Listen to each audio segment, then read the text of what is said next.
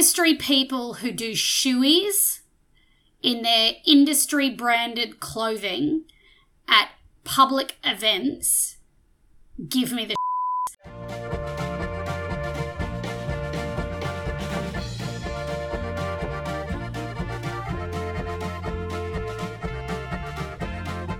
Welcome to episode 403 of Brews News Week, recorded on Wednesday the 25th of January. We're recording a day early because, of course, tomorrow is a public holiday. And I'm joined today by my usual co-host, Matt Kirkegaard, and we're also welcoming Brews News journalist Vivian Topalovic. Hey, Viv. Hey, guys. Thanks for having me on this week. Thanks for being had. Matt. And between, I don't know about you, Sabrina, but between Vivian and I, we're catching our breath. It's been quite the week, including today as we go to where we've just published a big story about a brewery that's gone into administration, another one. Yeah, it's been a big news week in the brewing world, both here and overseas. But the first thing we want to kick today off with is for all our listeners, you've probably seen, we, Brews News, the team here, are hosting the official broadcast of the Gabs Hottest 100. Voting closed last Friday and the countdown is taking place this Saturday, the 28th, thanks to First Choice Liquor. Brews News we're the official hosts, so you're going to hear a good 5 hours of content from Matt and myself. We're broadcasting out of a studio in Canberra, and so we're really lucky to have Capital and BentSpoke lined up to join us in studio during the broadcast. We've lined up some really great other guests, so it won't be just Matt and I, everyone. I should actually say, just because every year everyone assumes that we're trying, it's a stitch up. Everything is set. We're not speaking to any brewers in the last hour and a half just to show that we're not juggling things around, and the order that people are in has no bearing on where they're going to finish. So we're speaking to last year's top three right at the start, and we're in Canberra because they had 11 out of the top 100, but we know nothing. So I guess we've got Capital and BentSpoke joining us, but we've got a whole set of other breweries all lined up to talk to us. We've got some influencers, retailer, and so on. And I'm sure because it's live radio, we will be trying to get in touch with folks as the results come in. But we definitely know that we'll be chatting with Matt and Jack from the Inspired Unemployed. Not, again, early on because we don't know, but there's certainly, when you look at, and I've got to stress this. I feel like you've got PTSD or something, Matt. Well, I do a little bit, but also, it's important for the integrity of the vote that it doesn't look like it's being gamed in any way. And, like one of the stories that we're going to come to as soon as we come out of this was there's been a brewery that's gone into administration, and without thinking, they were a top 10 brewery last year, and because it's topical and relevant, I made the point, I sort of said, the brewery that is tipped to be a top 10 finisher this year. And that was purely on the sports bet results. Yeah. And, as you said, does this make it look like, you messaged me, for those who don't know, and sort of said, does this make it look like we know? And it didn't. It was purely, as part of our research, we've seen it. So they are, inverted commas, tipped to be a top 10 finisher based on the odds. But everyone's trying to look at what we say and do to divine the tea leaves, and they just aren't. We're drinking coffee. I was a little bit sensitive to that line in Matt's article because I have spent an inordinate amount of time working with Matt and the Gabs team to, produce 5 hours. And every time we're in touch with someone, I'm really stressing we don't have the results. This is based on 2021. So anyway, the net result, aside from Inside Baseball, for those of you that listen to us, there'll be all sorts of new listeners who've never listened to Radio Brews News, we anticipate. And so it should be a really good day if you can set aside your Hottest 100 Triple J for a while. You'll hear some dulcet tones over the internets. Our listeners, Vivian is very skilled in the music listening space, and music would be her true love. And so I'm fairly confident what she's going to be listening to on Saturday. I'll just have both on at the same time. How very diplomatic. How very diplomatic. Right, Matt. Well, as you've mentioned a couple of times, breaking news from this morning, Wednesday the 25th, Ballistic Beer enters administration. So Brisbane's Ballistic Beer Company has appointed external administrators with the aim to restructure and continue trading. ASAC records show the company yesterday appointed Jason Stone from accounting and advisory firm PKF to handle the administration. ASIC documents show that the administration relates to Ballistic Beer Company and Ballistic Springfield, but other related companies, including Ballistic Whitsundays, Ballistic Hospitality, and Ballistic Bagara, are not affected. Founder and director David Kitchen confirmed the appointment. So he said the aim of that VA is just to reorganize and restore the balance sheet. What we expect is in 5 weeks' time, the company will be in a much better shape, and in the meantime, Ballistic will continue trading, and our product is still available in venues and in bottle shops, national chains, and for wholesale, so that doesn't change. Kitchen said the future of the business's staff is still to be determined. We have to now go through this process of the reorganization, and that will determine ultimately where we finish up. So it's a process now that really the administrator is spending a lot of time with our GM and coming up with a plan that he believes is a viable option for us to proceed and that he can recommend to close out the VA. So, Matt, we received, tips on this early this morning. And well, we'd been hearing about it, but this was one that we'd actually had noted because it was filed with ASIC, and we keep an eye on the ASIC register, so we were aware of this. And then, of course, you can't keep these things quiet. So we'd been sitting on it, and, it's one of those things that in news, you want to be first, and we could have done something that just sort of said, entered in, administration just to be first, but there was no details. And, staff weren't aware. There was all of this stuff to come out, and you want to give them time to do that, which incidentally is something that I think businesses that are considering going into administration have your comms lined up, because as soon as people crisis comms? People talk. Yep, crisis comms, exactly. Because as soon as anybody knows, and having heard there was apparently an email that went out to staff asking for all hands in today. And the email included 2 people that weren't staff. And I understand that staff Googled the company, and it was a restructuring firm. So it's just, this is all the sort of stuff that comes out. But we waited until we had the story and something to actually add to it. The opportunity for people at Ballistic to actually respond to questions, right? Given the opportunity of response, right? Oh, exactly. People shouldn't hear from us. They should hear from the company, and that process has to go through. So, but anyway, so all of that aside, very, very sad news. And the very first thing that we need to say is, thoughts go out to the staff and all of the people who are affected about this, because on one hand, we're an industry news source, but the industry is made up of good people. And, to everybody that's affected, we hope you're doing okay. And, there are certainly places you can go if you need assistance. But outside of that, it's sad. It's sad for a business. It was, founded in 2016. It's a significant Brisbane brewery. Apparently, we're hearing a lot, and you can't always report on everything, but it sounds like they're hoping to do an Easy Times, which we reported on recently, where, restructure, get things sorted. And that's where the article that I wrote focused a little bit on Mighty Craft, because, Mighty Craft flagged last year. And one of the reasons I've been watching Ballistic is because Mighty Craft has 10% of the company. Mighty Craft is publicly listed. Mighty Craft has, insinuated that Ballistic isn't one of its core resources. So at some stage there was going to be a change of ownership. Asset. Yeah, core asset.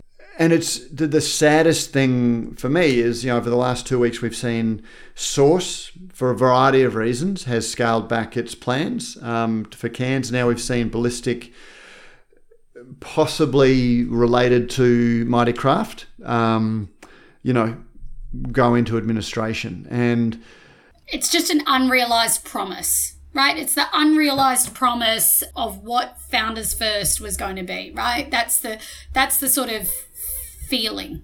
Look, I don't mean to be all defensive or anything like that, but, this is one of the reasons why I've taken such an interest in Mighty Craft since they launched. And, not last year, but the year before, I had a very, difficult conversation with Mark Haseman from Mighty Craft, because they came into the market. It was a bunch of people who were talking about their skills and expertise in the brewing industry with a certain amount of arrogance about how they were going to take these small breweries national, which was just against all the gravity of the industry. And, even 18 months or, a year and a half ago, when I was asking him, how are you going to get scale? What does scale mean? How are you going to bring costs down?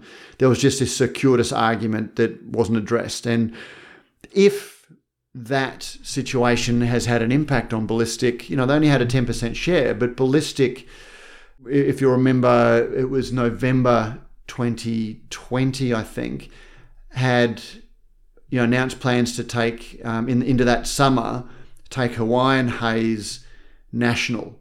They brewed a huge amount of beer. That is a huge distraction for a business on the promise that they're going to be national by a business that supposedly has the relationships to do that. And it just didn't ever deliver. There were billboard campaigns. There was and there was a huge focus that the business had to do that. And that's why, I'm not blaming anybody, because I don't know who's at fault or what happened. But as the quotes in my article said today, Mark Haseman basically said, well, so many mouths to feed, we can't feed them all. We're going to go for the ones that we own because, hey, it's hard to scale a business and it's hard to take a business national, all of which any reasonably modest person might have, known before that. So anyway, hope all the best for Ballistic. I think for me, it really said two things. A few things jumped out at me. One was obviously the relationship with Mighty Craft, and we've been watching that. But I think the second is it just goes to show you that however you access capital, as soon as you get outside investment, be it from a Mighty Craft who promises skills and resources and then you scale and they don't deliver, be it through a crowd fund, be it through, as someone we've spoken to, you take it from the banks. As soon as you bring in outside capital, there are strings attached with that, and it augments the business that you have and the control you have over that business. And so I think, that's even evident in the responses that David Kitchen provided today with respect to seeking other capital for growth. So I just think, outside capital into your business changes your business. That doesn't all have to be negative, but you have to realise that it's a change, and that means you can't quite control your own destiny in the way you did previously. Well, I'd argue that equity crowdfunding is an exception to that, because apart from having to show some disclosure, it doesn't change the business at all, because as we've seen, craft breweries aren't actually disclosing. They're not even speaking to their supposed shareholders, who have no ability to influence the outcome. But let's not go down that rabbit hole. My argument about that one would be it makes them a less attractive long-term buyout option from a large brewery. So they've made the choice to take them. They've made the choice to take themselves out of the market. So, and then the second thing I think this highlights is hopefully. It's sad that we're now calling this the Easy Times way, but that this was a voluntary administration at an early enough point so that the business realised it needed external advice and support early enough, that it will be a quick turnaround and a rationalisation that allows it to continue. And obviously they're going to be staff affected, but hopefully, the core business remains. And the other thing that I think is interesting and that we've been talking about a lot in the landscape of the beer industry is just how complicated the corporate structures are of many of the businesses that we try to track. So we use the word independent a lot, but actually getting to the bottom of who owns Fred's Brewery when you have to look at 3 holding companies and directors and so on and so forth. This, again, lists 3 related companies, 4 unrelated companies. Matt and I have talked about a lot about the lack of transparency around Mighty Craft. And so the reason I raise this is you had that interesting conversation with Evan Craney about independence, and I sort of always equate independence to more transparency, smaller ownership. But as some of these corporate structures show, just because you're independent doesn't mean you're more transparent or obvious. So they were my sort of not directly related takeaways out of this article, but they were my sort of tangential industry things. Absolutely. Yeah. Hopefully, however we describe it, hopefully they do an Easy Times, for everybody involved, that they are able to, and I will say that, I don't know that despite all we've said that the Easy Times exit was as happy for everybody as may have been made out. But, let's hope that good does come out of this, or, that the best result can come out of it. Viv, with that, we're moving on to our next story, which is a little lighter, but HPA provides a crop update. Yes, so with the hop harvest set to begin soon in the Southern Hemisphere, Hop Products Australia has provided its latest crop update, indicating this year's harvest to be, quote, on average. But in similar reports to last year, rainfall and weather conditions continue to impact its farms. So in its update, HPA noted that 4% of its acreage was subject to flooding towards the end of 2022. So the company said, even though the hop and brewing world seems to be going through significant realignment of supply and demand, the outlook for Aussie hops remains strong. Since crop 2023 is expected to be on average, we encourage brewers to proactively review their Aussie hop requirements and reach out regarding forward contracts. Look, I don't know that there's that much to add for this. A lot's happening in the hop space. HPA does often bring the conversation back to hop contracts and contracting forward contracts. And, for brewers, they sometimes see that as, we don't want to be locked into something. But, as with anything, there's arguments on both sides. But of a number of conversations I've had in the last week, and not with HPA, I have to stress, but hops are increasingly becoming a commodity for the craft brewing industry. Hops were the thing that really fired it, and hops are a huge part of the brewing industry and the craft flavour drivers. But it's an agricultural product, and we've seen companies greatly expand their acreage. When 15, 20 years ago, hops, the area under cultivation globally was declining, and particularly the commodity hops. And there's been a lot of investment in hops, and it's very, very hard to forecast between feast and famine with hops. So, good on HPA for providing a crop update.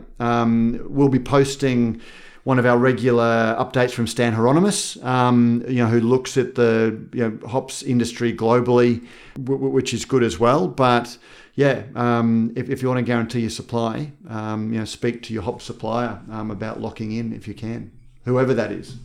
Yep, agreed. Moving on, busy quarter for ABAC. Yes, so ABAC has seen a continued increase of complaints according to its latest fourth quarter report for 2022. So 47 complaints were raised during October to December of last year, which is a significant increase on the 30 complaints made during the previous quarter. So the numbers are the highest for last year, which sort of indicates a continued trend of increased complaints during the final months of the year. Pre-vetting numbers still remain high, with 885 recorded for the quarter. Of those, 159 were rejected. And further on in the piece, ABAC sort of provided some advice, especially around age restriction controls on social media. So they said it is also important to brief influencers to age restrict individual posts in which they are promoting an alcohol brand. ABAC is committed to further periodic monitoring in this area. Yeah, Viv, you wrote this article, but the piece that I then went away and took out was, so pre-vetting is great. It's I've made this analogy before, but it's like privacy reporting. You want pre-vetting to be up, even if rejections also go up, because it means that people are checking and those advertisements don't actually hit the market. So an increase in pre-vetting is great, but I noted that 18%, so 159 of 885 were rejected in pre-vetting. And so my brain went to, if these are the companies that feel really good about their campaigns, so good they would put them in front of a pre-vetter, and 18% of those are rejected, we have to assume that at least 18% of the advertising in the beer industry is not meeting standards, right? That's probably, so that's pretty high is where I landed. I was like, if the people who are conscious enough to get pre-vetted are getting turned away, the people who are not conscious enough to get pre-vetted are probably breaching at a percentage that's roughly about that as an indicator. And I just thought it is something that I think, Matt, we saw a post recently and somebody commented to you, oh, this is ridiculous. And you were like, well, shouldn't we get a... Oh, yeah. No, it was something... What's the alternative? We wrote a story, Vivian's last story, and somebody just, because when Bridge Road hadn't commented, and, not surprising they didn't comment for, it's a ridiculous thing. And again, I shared in the Radio Brews News Facebook group for anyone that doesn't, and the password for that is soapbox. We've had a number of people say they're a listener without using the, and I think we stopped saying soapbox is the password. Join us in the for the conversation. But I posted a story out of Scotland this week where James Watt from Brewdog had been quoted as saying it was ridiculous that the Scottish Parliament was considering, restrictions on, what brewers could do. And some of the things that the Scottish Parliament is apparently seriously considering, not, advocates calling for, but the Parliament is actually considering, is not having logos on pint glasses. So imagine if you're in a brewery and you can't have your logo on your pint glass. No sport advertising, no umbrellas outside of a pub because of that being considered. And, to my mind, that is just fair game. Like, even though I'm a bit of a canary in the coal mine for these things, those are all perfectly legitimate and responsible ways to market a brand. But if there is too much momentum against marketing because too many people push the limits, that is the sort of thing that ultimately the anti-alcohol crusaders, and, a lot of them are educational, want to educate and things like that, but ultimately they come from a position of being against alcohol. We will end up the way that tobacco is, where there'll be diseased kidneys on the can instead of clever artwork. And that's what made me think of it, because as I saw this and I just went, probably 20%, let's say, maybe 15 if we're being generous, don't meet the standards. And then the comments, the takeaways, and as we say every time these articles come out, we encourage you to go read the adjudications that underlie this article. But the comment, that was made, memes that make fun of choosing to drink in moderation breach the ABAC standards. Care needs to be taken to avoid humour around excessive or irresponsible alcohol consumption. That's a no-brainer. Like, that should be the baseline. Industry people who do shoeies in their industry-branded clothing at public events, give me the because I don't know how to frame that more positively, but this is precisely where people will ask for regulation. And if you are wearing a branded t-shirt doing that, you couldn't be holding the industry up in a worse regard. So people think it's funny and amusing. It's absolutely not. We don't want increased regulation. We want self-policing. So we should all do better. Again, to defend ourselves, maybe unnecessarily, but there is such debate about ABAC and restriction, things like that. You can have whatever view that you want about what is reasonable, about what you think is reasonable, but the reality is it will be regulated and it can be worse regulated. It's never going to get better regulated than it is, but it can get much, much, much worse. So, yeah. So speaking of going backwards, I don't know if that's the right segue here, but Lion to close James Boag's Visitors Centre. Last week, Lion announced the closure of the James Boag's Visitor Centre in Launceston, citing COVID impacts, rise of costs, and overall decline in beer consumption. That is in commas. The company acknowledged impacted staff and noted that the closure will not affect brewing operations at the brewery. So Tasmanian Premier Jeremy Rockliff shared a similar sentiment, suggesting the state's economic response to the pandemic has been strong with record numbers. I understand the mainland owner has cited the impact of COVID-19 as justification for this decision, but with our economy strong and visitors returning in record numbers, this does not appear to pass the pub test. The government has reached out to Lion management this morning to better understand the reasoning for this decision, and we stand ready to assist where we can to allow this iconic Launceston experience to continue into the future. Look, sad news. At the end of the day, it's business, but it's also an abject lesson in trying to spin, trying to say that people are drinking less beer, might be a reason for for closing a brewery in Western Australia and moving production. But closing a visitor centre is just because it was dying on the vine and had no attention. And maybe the two are hand in hand. Maybe fewer people were going, so they devoted fewer resources to it. But they certainly, they certainly haven't invested in it, and it's it has repercussions.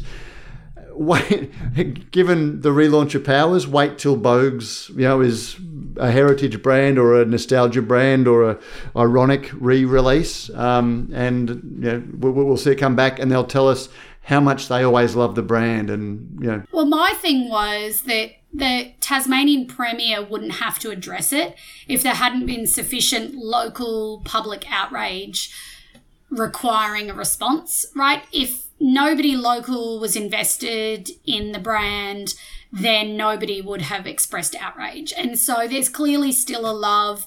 And I really liked the framing of the mainland owner from the Tasmanian Premier. I thought that was rather amusing.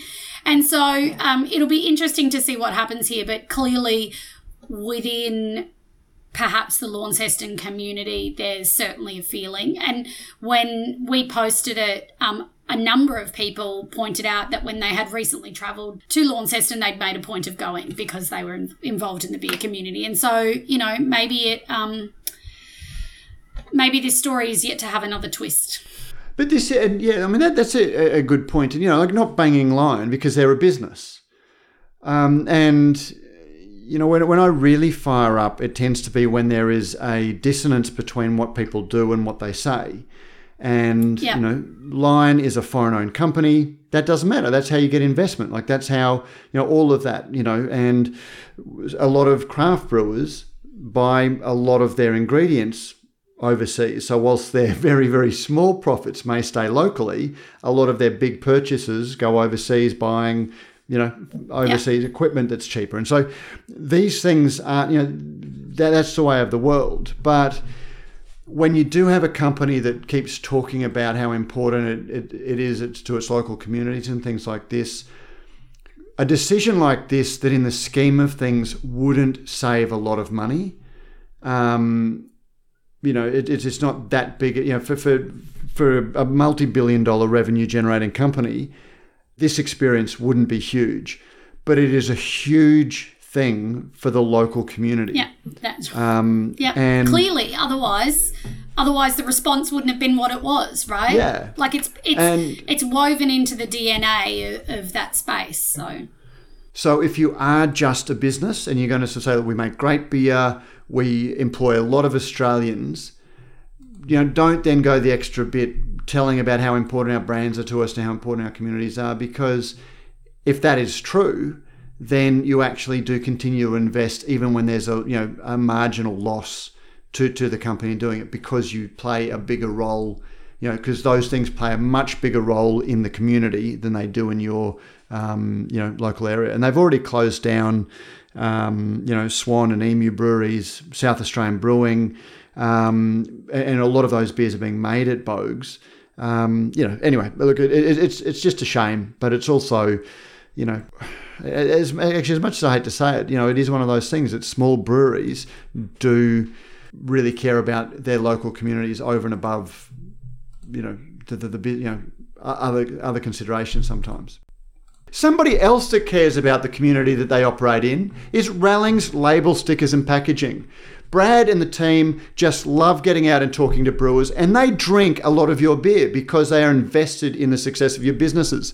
Not only are they invested in the success by consuming your product, they want to make your product look better on the shelves because they are the billboard that will get your brand in the hands of other beer drinkers, not just them. If you'd like to find out how they can do it, you can give them a call at Rallings Label Stickers and Packaging on 1300 852 235 or email sales@rallingsprint.com.au.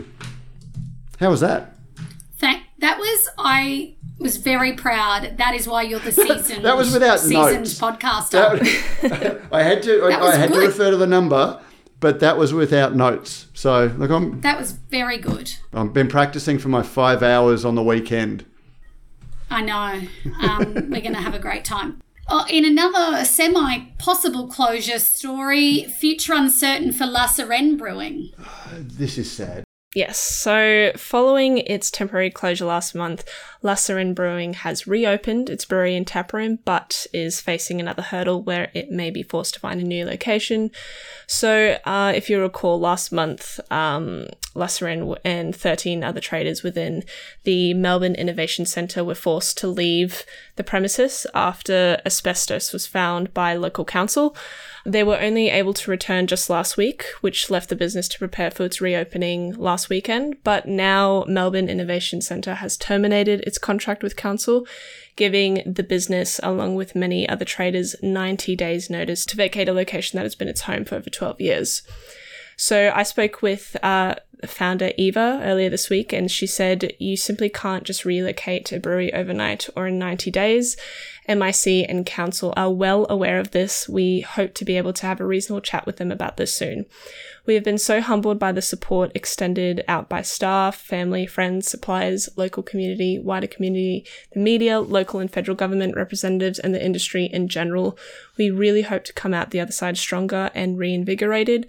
Our first step will be to hopefully have some reasonable conversations with council. Otherwise, we have been given until the 17th of April to move to a whole brewery to God knows where. I mean, you can have crisis comms in place. You can have flood planning and insurance. Like you can sort of scenario plan to the worst, but giving 90 days after 12 years of business in the same venue with no hint of the issue, no opportunity to rectify, is pretty much the worst case scenario you could ever think of as a business. Asbestos isn't something to be treated lightly. I think Ian, when the story came out, Ian spoke up about it, and talked, very emotionally about the repercussions. So you can't take it lightly. But at the same time, it's, huge. As Eva said, you can't just pick up and move. And so you've got a brewery that's substantial. And these are the businesses that you really feel for, that being in business, any business, not just a craft brewing business, is hard because these are the things that you constantly have thrown at you you never find yourself in a position where you can just cruise, where you can just go, hey, we've opened our bar, we can just sit and relax and enjoy being brewers for a while, because there's always something. And if it's not COVID, it's asbestos in the room. So I feel really, really sorry for them. And again, the best way to support, go out and buy some beers. I've got a couple of their beers in my fridge at the moment. I've shared a couple on social media. But, you know, go out and buy some beers, buy some merch, jump online, buy some merch. You know, I would hate to see, you know, for what they add, what's novel and interesting about what they do on the brewing scene. You know, I don't have any favourites, but I think are novel and interesting, and make great beer. It would be a real shame to see them go because of this. So get out and support them. Viv, anything that didn't make the cut for the article that stood out to you? Eva also told me that the business only received part of a $20,000 crisis grant from councils, which was shared amongst all the businesses impacted. So each received approximately $1,300, which obviously is very little. I mean, when all of you read this article coupled with the previous and obviously everything else that's online, you know, the amount of beer that they had in tanks, the staff that they couldn't have working, like all of that. I mean, the $1,300 is a drop in the bucket, right? So that's a sad story. Hopefully the conversations lend themselves to some more practical solutions, because whilst we, you know, Ian enunciated the impacts of asbestos, given that they've been in the building for 12 years, you would imagine that a period longer than 90 days is reasonable exit.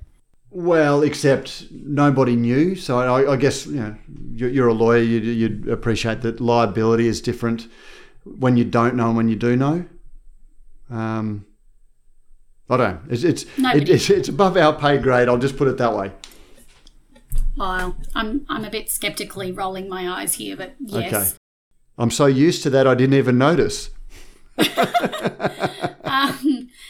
We're practicing saying everything we do out loud for when we're filling in 5 hours. Another great article, Viv, that you wrote that was sort of a passion project of Matt's that he never quite got to, and then some research popped up, so it's great timing for us. But mid-strength excels, no-low slows research. Yes, so mid-strength beer has seen a rise in Australia, while no-low continues to hold a small market share, according to new research by the University of Adelaide. So the research paper was prepared for the Brewers Association of Australia by Professor Kim Anderson of the School of Economics and Public Policy at the University of Adelaide. And it found that despite the attention given to no and low alcohol beers, mid-strength beer consumption has steadily risen in Australia. And so further down in the article, we sort of also talk about how Australia compares to other countries. So in comparison with 11 other countries, including New Zealand, Belgium, and Japan, the research found no other country had a lower no alcohol share in national beer sales than Australia, with 0.2%. So Professor Anderson said that while the low alcohol category is largely currently cannibalizing existing beer consumers, he felt it had the potential to attract new markets. So he said, to date, this category's growth has been mainly at the expense of higher alcohol beers, but as it comes better known, it may also attract some alcohol abstainers and some drinkers of wine and spirits who see it as a substitute for occasions when they seek a non-alcoholic beverage. And then further down the article, he sort of expanded as well on excise and what he thinks if excise was reformed here in Australia and how that sort of could impact no-low. So he said currently that regime discriminates somewhat in favour of lower alcohol beers, but much more so for tap than for packaged products. Should Australia choose to simplify that regime to nudge consumers toward lower alcohol products, it could have non-trivial impacts on beer sales. I'll jump in on this one, given you flagged that it was a passion project. This is one of the ones that, again, bingo cards out. There has been such interest in the no and low alcohol space, to the point that I sound like I'm anti those products, which I'm absolutely not. Paul Bowker, if you're listening, I'm absolutely not.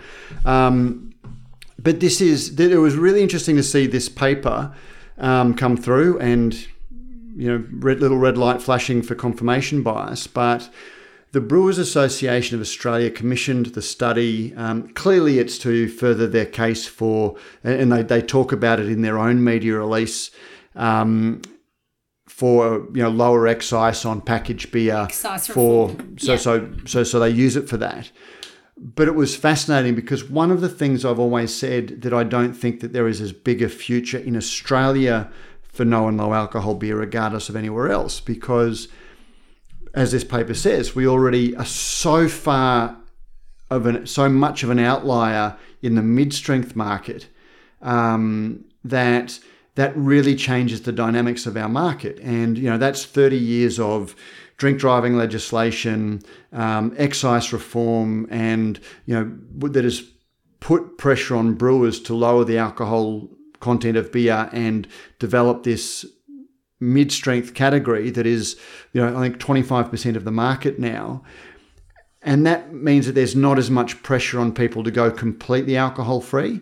And it was interesting to hear that the professor said that at the moment, a lot of the switch is from higher alcohol forms of beer, but he did see some capacity for zero alcohol beer to bring people from other segments. But, I don't know what his qualifications are to say that, whether it was just, supposition. But the statistics show that Australia is very much behind the rest of the world in growth and in overall consumption of the no and low alcohol.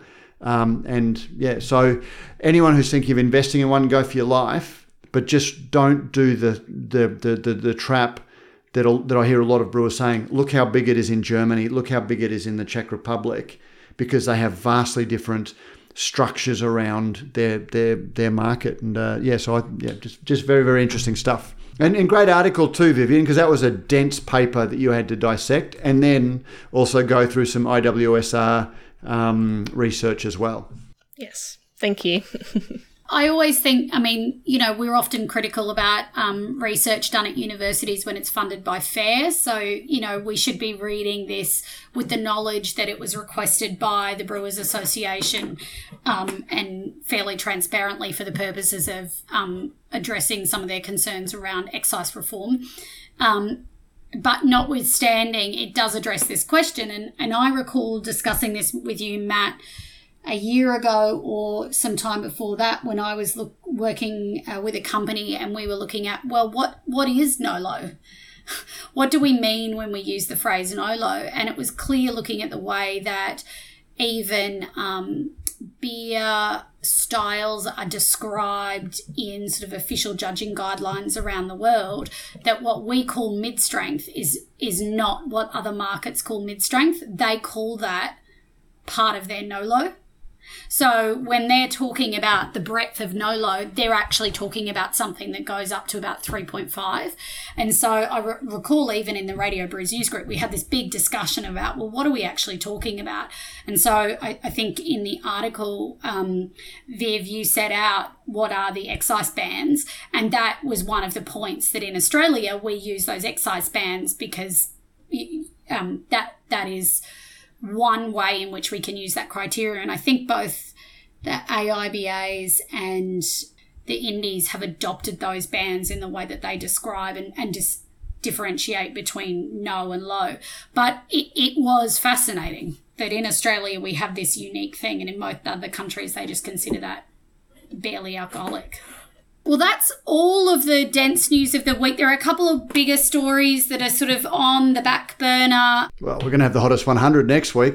I was just going to say, I'm sure there'll be lots of news coming out of the hottest 100. But in other news from Brews News this week, Beer as a Conversation, Matt, you spoke with Evan Craney at Bright Brewing, one of the newest board members appointed to the IBA board. And I thought it was a really interesting chat about a whole scope of things, most of which were not about being on the IBA board. But I really liked that he canned you're looking for the next lightning in a bottle. And he really talked about that if you're opening a business in the beer industry these days, you have to go in with the mindset that you're in a business that you want to be in, but you're not going to take over the world. And maybe the phrase was, maybe you'll strike lightning in a bottle, but and there's still room for that to happen, a la better beer, but you shouldn't be working on the assumption that will occur. So I thought it was a really interesting chat. It's funny that he was on the board, but we spoke to Richard when he was on, and we're also speaking to Kyle and Richard when we were in Canberra for the podcast. So I didn't want to go too deep into IBA stuff with him. I really wanted to. Yeah. I was really interested in speaking to him, and we've spoken to Bright a few times as well. So this was really a look at him, Evan, because his thinking was really, he switched on. And so it was a chance to have a chat to Evan about, the thinking that he's going to bring to the board of the IBA. So that was the tie there. And it was a really good, really, really good chat. Yeah, and his career in, as he says, he grew up in the liquor industry. And that's such a fascinating thing because he's been sitting there watching the trends alongside everybody and is now part of the IBA. So I thought it was a great chat, really enjoyed it. So we're now going to Brewery of the Week, and this is proudly brought to us as it is every week by Bluestone Yeast. So Bluestone Yeast can supply pictures of yeast from 1 litre to 100 litres at greater than 2 billion cells per milliliter. Whether you are after a one-off pitch or you're looking for weekly, fortnightly or monthly deliveries of yeast, Bluestone Yeast has got you covered. You can reach out to them at info@bluestoneyeast.com.au or call Derek on 0385183172 and talk all things yeast. And we know that Derek usually listens to us while he's driving, so shout out to Derek. And Matt, you've got a brewery? Yeah, I'm going to throw this one in, and it's actually one I can't vouch for it having been, but it's on my visit very, very soon list. And the reason that it's my brewery of the week is because it is our Prime Minister's brewery of the week. I don't know if you guys saw that, with the Hottest 100 coming up, campaigning has been insane this year, and there's been a whole lot of positive and negative comments around that. Have your view about that, but it has been next level, including the Prime Minister weighing in on Willie the Boatman's Albo, named after the Prime Minister, named after their local member, and our Prime Minister. And I think that if a craft brewery can command that sort of attention, and for a competition that, when we talk about the rising tide lifts all boats, the more people who are talking about beer, and if you've got the Prime Minister talking about beer, that's just fantastic. So I want to see what all of the fuss is about. I've tried a lot of their beers, but I want to sit in the bar and see if, the Prime Minister walks in and has one too. So my brewery of the week, and a big thanks to Pat, is Willie the Boatman. Can I say one of the things that I thought was most hilarious? So this is not to take away from Willie the Boatman, but Willie the Boatman posted on Instagram or Albo posted on Instagram or they did, and he's out there with the photo. And the really smart media team from Young Henry's jumped in underneath and said, well, while you're voting, throw us a vote for Newtowner. And I just was like that. I loved everything about the exchange. I loved the photos, and I loved the sort of, because of course, I'm sure by now everybody's seen like the Newtowner had a real political edge to it, to their campaign for Gabs this year. And I just thought the whole thing sort of summed up parts of what I love about the industry. So not to take away from Willie the Boatman, but big points to the team, to the social media manager at Young Henry's. Absolutely. We're going to have a lot of talk about the Hottest 100, and there's a lot of even before the countdown and that it's just a popularity contest. Comments have come out based on however the cards fall on Saturday. There is a lot of opinion of just about the amount of campaigning, the way that campaigning is done. That's going to just be really, really interested. But again, we're talking about beer, and a lot of people are talking about beer, and that's a very exciting thing. I'd rather people talking about beer than not. Can't wait. And that in record time, perhaps. For such a big Bruce week, it almost is. It's pretty. We did pretty well, and then there were a couple of soapboxes. There were some deep issues, and there was a lot of protein, not just fibre. With all of that exciting chat, that wraps up another week of news. Your hosts have been me, Sabrina Kunz, Matt Kirkegaard, and Vivian Topalovich. The show is also produced by Vivian, and it's edited by Joe Helder. We thank Rallings Labels, Stickers and Packaging and Bluestone Yeast for their support in making this episode possible. Thank you to all of you for your contributions by email, text, phone, or in the Radio Brews News Facebook group. Password Soapbox. Please rate and review the podcast on Apple or Spotify to help more folks in the brewing industry find the show. Chat next week or on Saturday, and we're out.